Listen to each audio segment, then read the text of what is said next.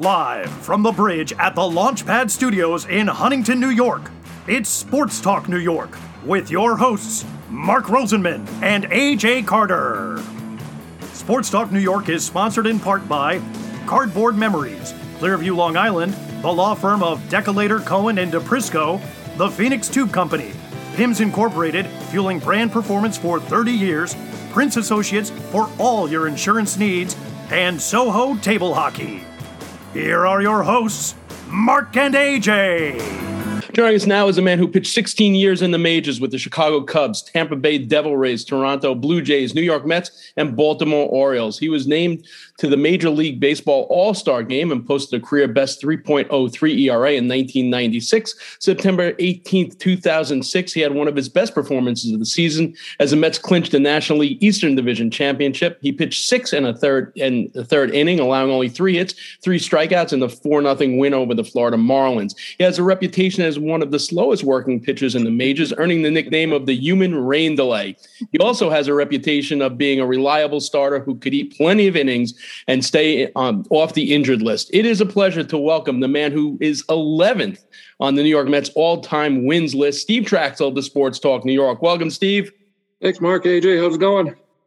Going good, and anytime we can talk baseball other than work stoppages, it's good. So we'll get into that. Yeah, but nobody's working right now, so it's really not That's true. So you attended Troy High School in Fullerton, where you played on the junior varsity team until you were called up to varsity during the playoffs of your junior year. You pitched 6 2/3 innings in that lone appearance for the Varsity Warriors that season. We mentioned your reputation as an innings eater, and your high school coach, Dan Robinson, noticed it back then, saying you were an old-time pitcher, a guy that would say, just give me the ball and let's get this over with. So when and where did that mentality come from?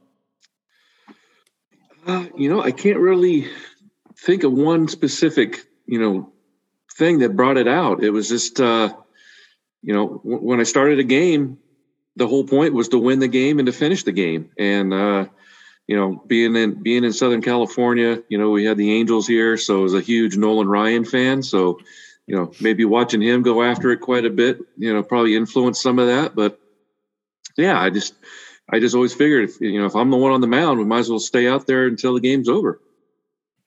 So after high school, you go on to Fulton College. You earn the All-Orange Empire Conference Honorable Mention honors. The following year, your first team All-OEC.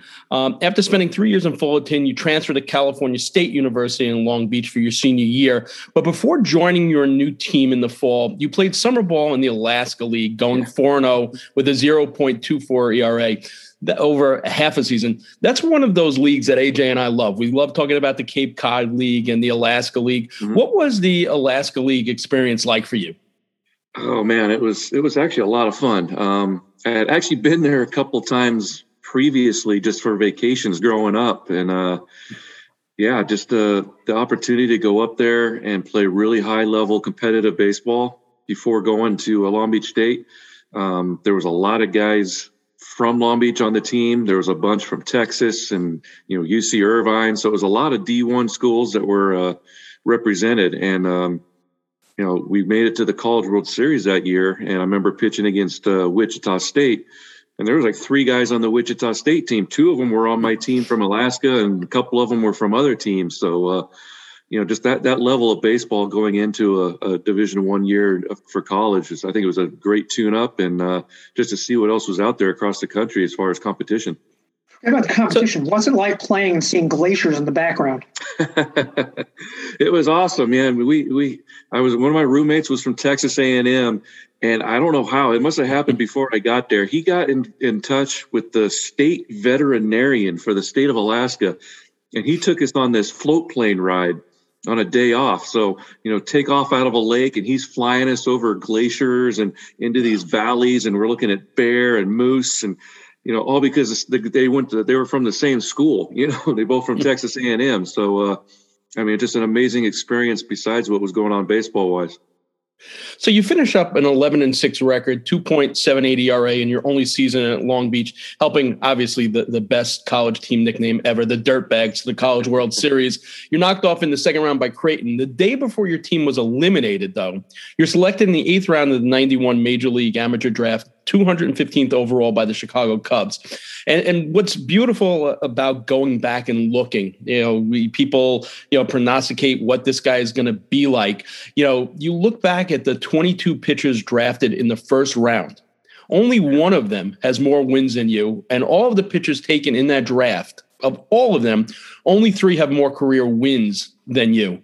What does that tell you about what you were able to accomplish, not having the luxury of being a high draft pick? Right. Well, I mean, I still considered 8th round pretty high. I think back then, maybe it was something that the Cubs instilled in us, was anything in the first 10 rounds, they considered pretty high picks. But yeah, there was definitely a lot of guys that I saw picked ahead of me where, my hubris or maybe my confidence, I kind of was scratching my head a little bit. Couldn't understand because, when I faced them in college or I saw them pitch, I didn't think they were that much better to me to warrant that. And I was actually a little disappointed to go that late. The Cubs had actually offered me a contract after the Alaska League, and which I turned down because I felt like I needed another year of seasoning at the college level, and also wanting to work with Dave Snow at Long Beach State. But yeah, to see myself go down to the eighth round, I was a little disappointed. But then again, maybe, that put a little chip on my shoulder that, hey, I'm going to show you guys how much better I can be or I am than all these guys picked ahead of me. So, the Cubs actually had a great draft that year. I think there was 8 players out of the first 12 rounds all made it to the big leagues, which is a pretty rare accomplishment. And but yeah, I think it kind of put a little fire in me to prove them all wrong. So you make your way up the Cubs minor league system and you get called up, Florida Marlins at Wrigley Field. You're playing on September 19th, 1993. What do you remember about, just that first day and that first start at Wrigley? Oh, I mean, that whole entire week was just amazing. Being in AAA, we were in the AAA championship. I had just pitched Game 6 and won to get us to Game 7. And Marv Foley and Bill Early, the manager and pitching coach, called me in and said, hey, just want to let you know, after tomorrow's Game 7, you're going to Chicago. You're getting called up. But you can't tell anybody. And you can't tell anybody in the clubhouse because 8 other guys are going with you, and we have to win Game 7 tomorrow first. So I had to keep that to myself quiet for 24 hours. We ended up winning Game 7, having this huge celebration. And then to find out, that we're all 9 of us are all going to Chicago. So pack up the apartment, after 3 hours of sleep, of partying, get to Chicago, walk into Wrigley, walk down the stairs, and Jim Lefevre's down there at the bottom of the stairs, goes, "You must be Traxel." I go, "Yep." And he's like, "Where the F have you been?" I was like, what do you mean? I'm looking at my watch. I'm like, "I'm on time." He's like, "No, I wanted you here 3.5 months ago." And they wouldn't let me bring you up because you weren't on the roster. So that was a pretty quick introduction to how fun a big league clubhouse could be. And that first game was just amazing. I remember, unfortunately I lost. I lost on a squeeze. Alex Arias dropped a squeeze bunt down on me. Matt Walbeck was, a AAA catcher, caught the first game, lost 3-2. But I remember those first 4 hitters I faced in the first inning like it was yesterday. I remember Chuck Carr flying out to center. Brett Barbary got a ground ball to second for my second out. Jeff Conine had 3-1 fastball for a home run. And Orestes Estrada got the third out and was also my first big league strikeout. And I'll never forget that first inning ever. So the transition from the minor leagues to the majors includes learning about the major league hitters and the hitters learning about you. And early on, the opposing hitters were noticing something about your delivery, that you weren't concealing your grip in your glove so the hitters could see what was coming, essentially. Who first told you about this, and how hard was it to correct that? I think it's something, once you learn that you've done it, you constantly look for it in tapes. When I got to New York, Robbie Alomar was great at it. And, he was taught by his dad. I spent a little bit of time in Toronto. Cito Gaston was fantastic at it, which is he probably taught Robbie as well when Robbie was there. And we would start doing it in the dugout as well. We would be doing it to try to pick up opposing pitchers and then also at the same time help out our own pitchers. So it depends on what it is you're doing. If it's something simple like a finger wag, a tilt to your glove, those types of things are pretty easy. Some guys you see, they wrap the ball behind them when they're throwing a breaking ball, or they don't on a fastball. That's probably a little bit more difficult. I remember Mike Pelfrey one time that we were watching his bullpens, and he would stick his tongue out on all of his breaking balls, and he wouldn't do it on his fastball. And luckily, we picked that up in the bullpen, so we were able to correct it before we went out on the mound. But it's amazing the things that happen that some guys are able to pick up. You hear it a lot too with base stealers. They're able to pick things up on guys' moves to first, and that's what makes them so great when they're able to do it. So your rookie season of 94, you begin to impress your teammates immediately with your control and the ability to work hitters on the inside and the outside and the black. And your teammates start calling you Maddux Jr. because of the comparisons to the former Cub and future Hall of Famer Greg Maddux.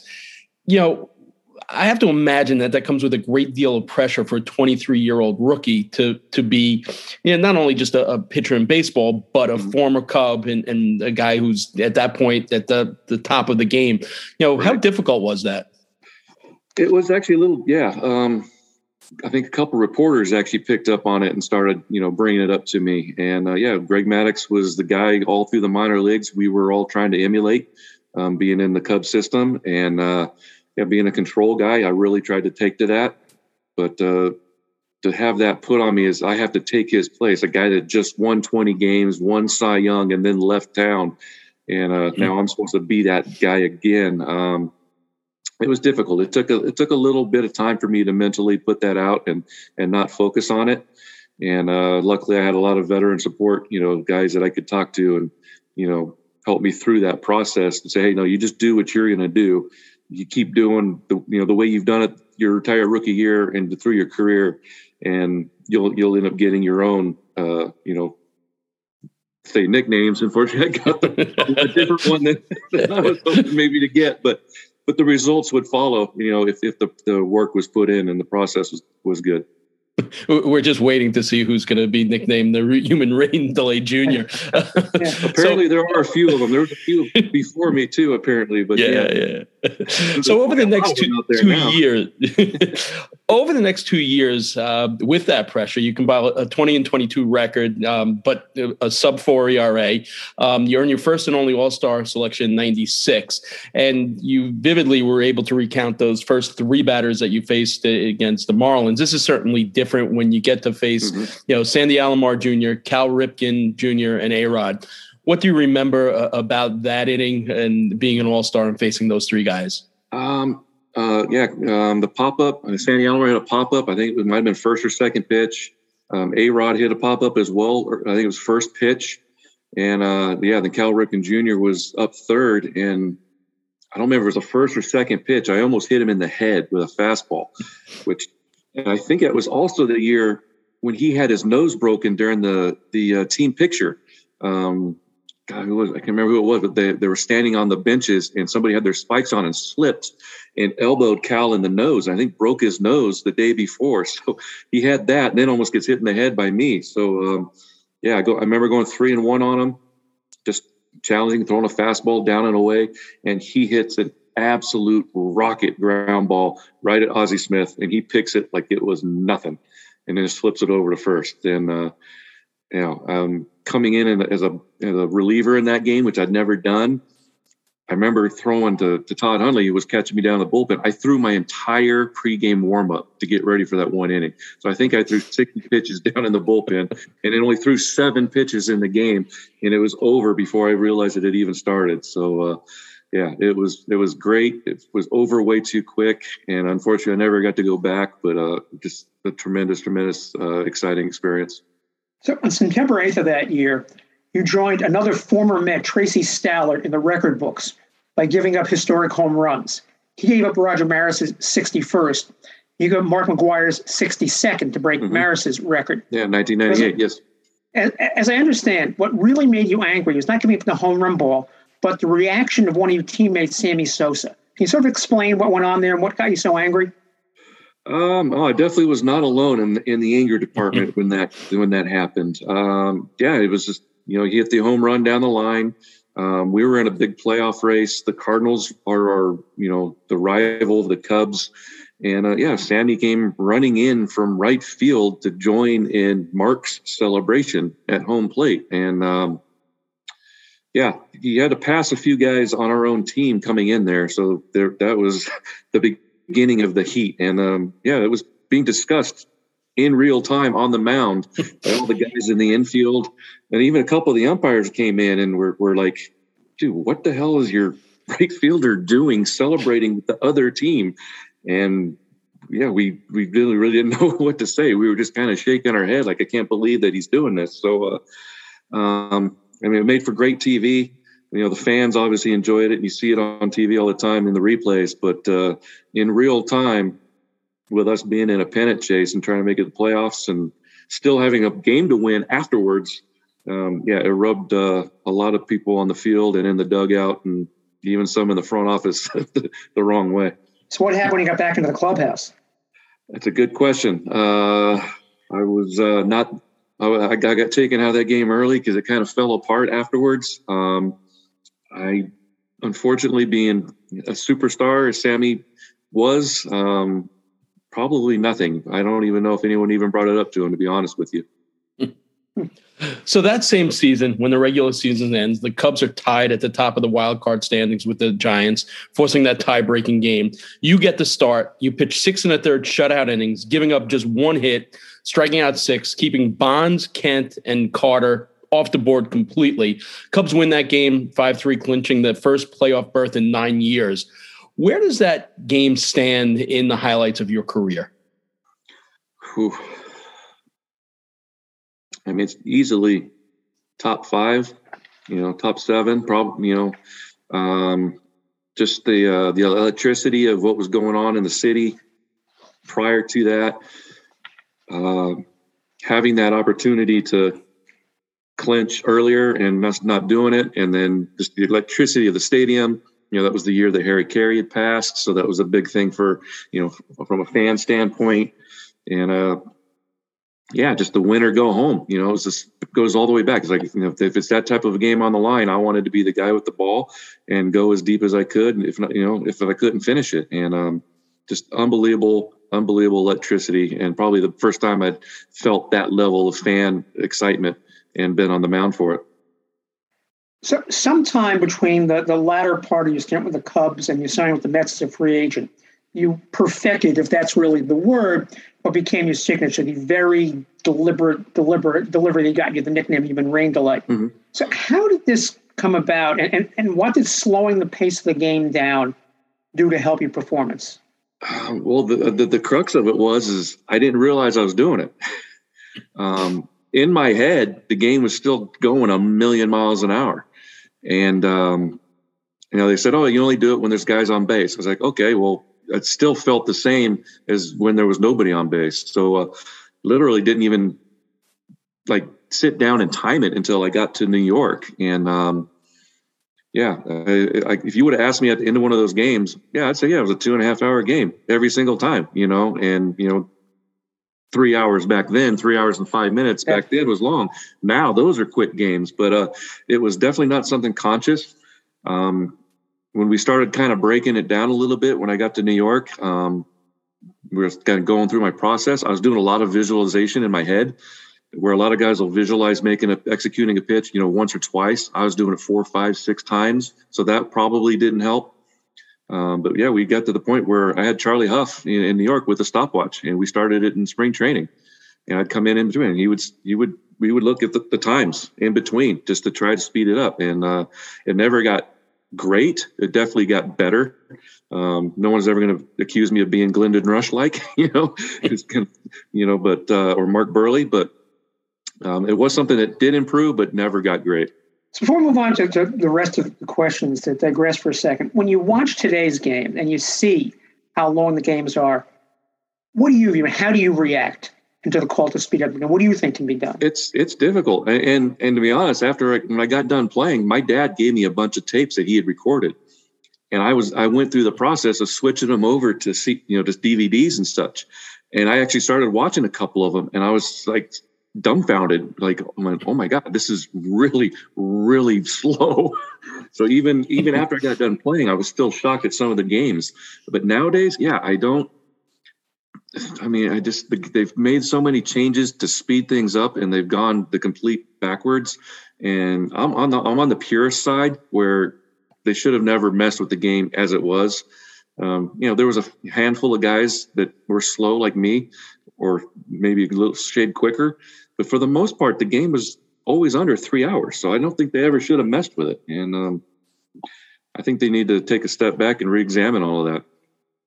So things seem to click after your stint down in Tidewater and working with Harvey Dorfman to help get that mental aspect of your game under control. You won a career-high 16 games, posted a 3.78 ERA, your second straight year leading the Mets in ERA. You also become the first Mets player in history to pitch 2 one-hitters in a season. That season, while not DeGrom and Scherzer, the 2 top pitchers for the Mets were Glavine and Leiter. How much do you think, Taijuan Walker and Carlos Carrasco are going to benefit from having Jake and Mad Max at the top of the rotation this season? God, there's so many possibilities. Scherzer always goes deep into ball games. DeGrom usually does as well. So if they allow them to continue to do that, that's going to help keep bullpens fresh. So when those 2 guys go out there, and they're going to get fresh guys coming out of the bullpen when needed. So when those bullpen guys are taxed, that just kind of exacerbates, whatever situation they're coming into. If they're coming in, second and third, 1 out, I want the freshest guy out there, especially now in the game with everybody, throwing power fastballs and getting strikeouts. Those guys are taxed. Their control's not going to be as good. And those end up being, the starting pitcher's runs out there. So inherited runners become really important with it, between a tired bullpen or not. The learning curve, if those 2 guys are going back to back, you're not leaving the dugout. You're sitting there watching every single pitch, trying to go pick up everything that they're doing. Whether it be pitch sequences, preparation, pregame, in between innings, what they're doing in the dugout. One thing that surprised me was Scherzer this year, because I got to watch him in LA, is how much he talks to the other guys on the team. And then he doesn't talk to anybody on the day that he's pitching. And I was kind of like that. I was never wanting to talk to anybody but my catcher or the pitching coach on the day that I pitched. And I used to watch Pedro all the time, try to see what he was doing. And he could get in and out of this mental zone and talk to a guy. I remember that one game when all the sprinklers went off on the outfield, and he just flipped into this, having the great time, laughing and all that. Those sprinklers turned off, and it was like a fraction of a second, and he was back in the zone. I was never able to be that. It took me an hour pregame to get into that zone, and once I was there, I didn't want to have anything to interrupt that or get me out of it. So if you can learn how to do those things, and you brought up Harvey Dorfman, that was big for me. One, it helped me speed up because it, helped me finally, narrow down, my thought process and make that quicker and less, I'd be after a game, I'd be mentally worn out, and they'd be, well, wonder why. You're visualizing a pitch 7 times and you're throwing 110 pitches.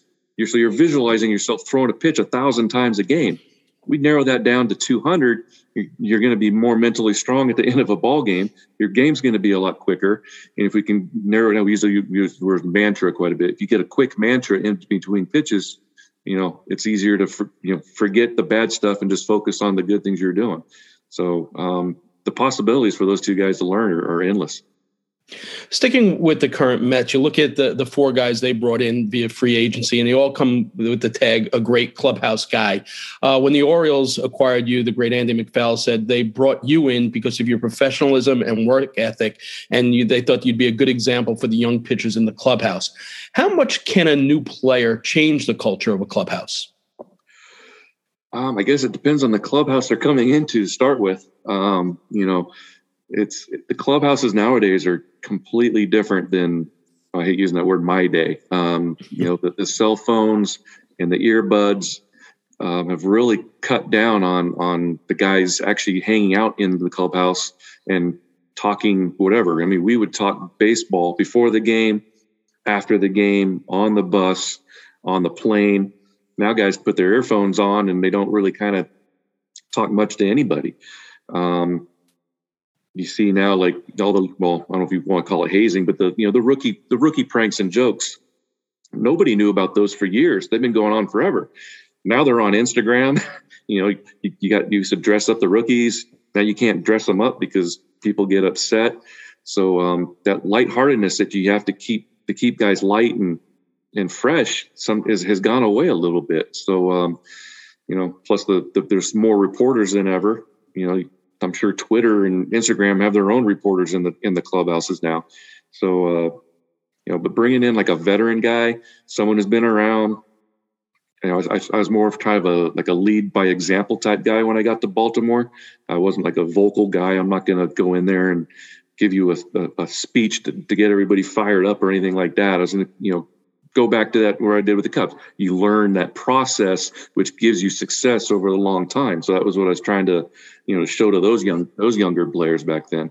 But if New York is tough with a clubhouse because of the number of reporters, and you can't do a lot of the things that used to be done, or you could get away with in a smaller, maybe call it a Houston or a Kansas City where there's 4 reporters, where in New York you've got 40. So the past 2 years, Steve, they haven't let reporters in the clubhouse. What do you think is going to happen? How will things change if they start letting them back in this year? Oh, yeah, that actually sounds like a dream to not have reporters in the clubhouse ever. No, I just remember they were always angling to get in when they weren't supposed to be in there.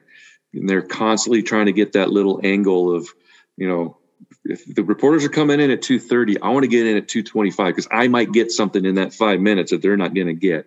I'm not real familiar with the new clubhouse at Citi Field, but I'm sure it's way bigger than Shea. Yeah, it's huge. There's probably some more hiding places. So we used to have to go into the back to the food room, or we'd try to hide in the training room just to kind of give ourselves a little bit of a break. There's probably a lot more hiding places now. But they're always in there angling. We used to catch guys, like trying to eavesdrop on the most mundane conversations we'd have just in case they could pick something up. And then they'd go, hey, they'd go over and start stuff, with other players. So you have to really be careful with them. But I would be shocked that they wouldn't be angling to get in there as soon as possible. So in 2004, you experienced a career first, your own bobblehead, and nothing short of the Hall of Fame says you've arrived in baseball more than a bobblehead. So first off, do you own one? And second, how did that come about and what did it mean to you? I do. I have to check. There's one in my office, and then there's maybe 6 or 8 left in my garage. I don't know for 100%, but I do believe probably 99% was all due to Al Leiter. So I tip my hat to Al for this. We used to joke, at the beginning of the year that they put out the promotions list of all the stuff. And I was never on one. I was never on in Chicago, and never one in New York. So we started joking, what could we do? We're like, we could do a stopwatch, or we could do a sundial. And I used to bring wine on the planes, to kind of build that camaraderie. It's like, we could do corkscrews. I'm like, no, that'd be, the security guards would take them all.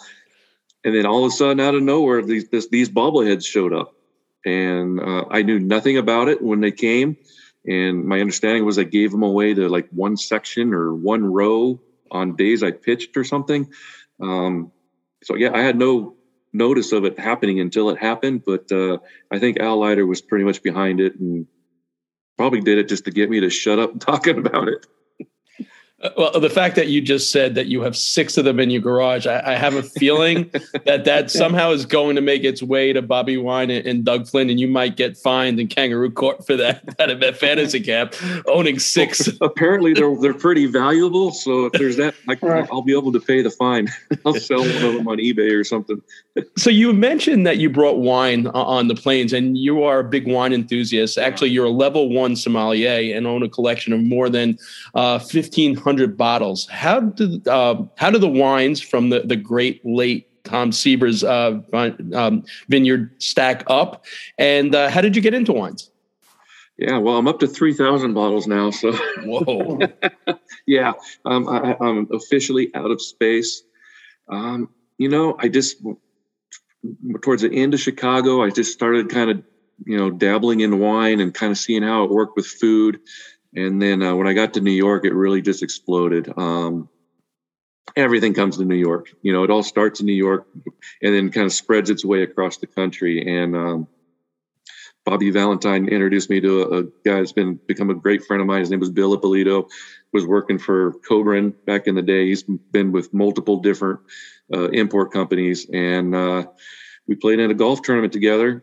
And we went on the road, and I came back, and there was 3 cases of wine in my apartment from all different countries. One from Italy, a case from France, and a case from California, and a note saying, "Hey, just drink these on the plane. Take your notes, and we'll talk about getting you starting and collecting at the end of the year." But on the plane, I'd pull the cork. This is back when we could smoke on the plane, so there'd be a section of guys smoking cigars and playing cards, and other guys, I'd sit in a different section, and I just kind of pop a couple bottles. I had glassware, and guys would come back and sit and just kind of taste wine and again talk about baseball, talk about life. Mike Buzz would sit up maybe midway in the plane, and I'd get up there and I'd just put a glass of wine in front of them, tap them on the shoulder, give them the finger, "Hey, boys in the back want to see you," and you'd come back and hang out, and it's just kind of a way to build that team camaraderie. When I got done playing, I just kind of started pursuing, more things that were wine, whether it had been, vineyards or importing or, like the sommelier thing just became, I wanted to learn more about collecting and how it works with food. And, it's just something I love, have a huge passion for. And I'm looking forward to doing some more traveling when everything starts opening up again, so I can learn a lot more about it around the world. So somebody wants to give a bottle of wine as a Christmas gift. What do you recommend to them? Oh, gosh. There's so many variables. There's so many great varieties, price points. There's a wine I like. It's called Blackbird. It's about $40 a barrel. It's called Arise, A-R-I-S-E. It's a well-rounded Merlot-based wine. So it's got some power almost to the Cabernet level. And if not, it has a little bit of finesse for those who like Pinot. So it kind of fits right in the middle. Go back to Tom Seaver's wines. His wines are some of the best. Was lucky enough to go up to and see his property and talk to him, about his wines even before it was coming out. When he was still doing TV, he would sit in spring training and talk about, he was running label ideas by me, naming ideas, because he didn't want to just call it Tom Seaver wine. He wanted it to stand on its own as its own individual, product. And his property is beautiful. It's in some of the best area there is in the Napa. His winemaker is one of the top, in the world. His vineyard manager is one of the top as well. And unfortunately, he doesn't make enough. It's a small property. They don't make a lot of it. And when you're able to get it, you just have to jump all over it. Wow. Steve, thanks so much for your time tonight. More importantly, thanks for sharing some great baseball insight with me and my son, Josh, to and from the ballpark down in Met Fantasy Camp, as well as tonight. Look forward to seeing you down at Port St. Lucie again, hopefully one day soon. Oh, hopefully we'll see you at the ballpark. Be a lot more. We can share more beers. You got it. Former New York Met, number 11 on their all-time wins list, Steve Track.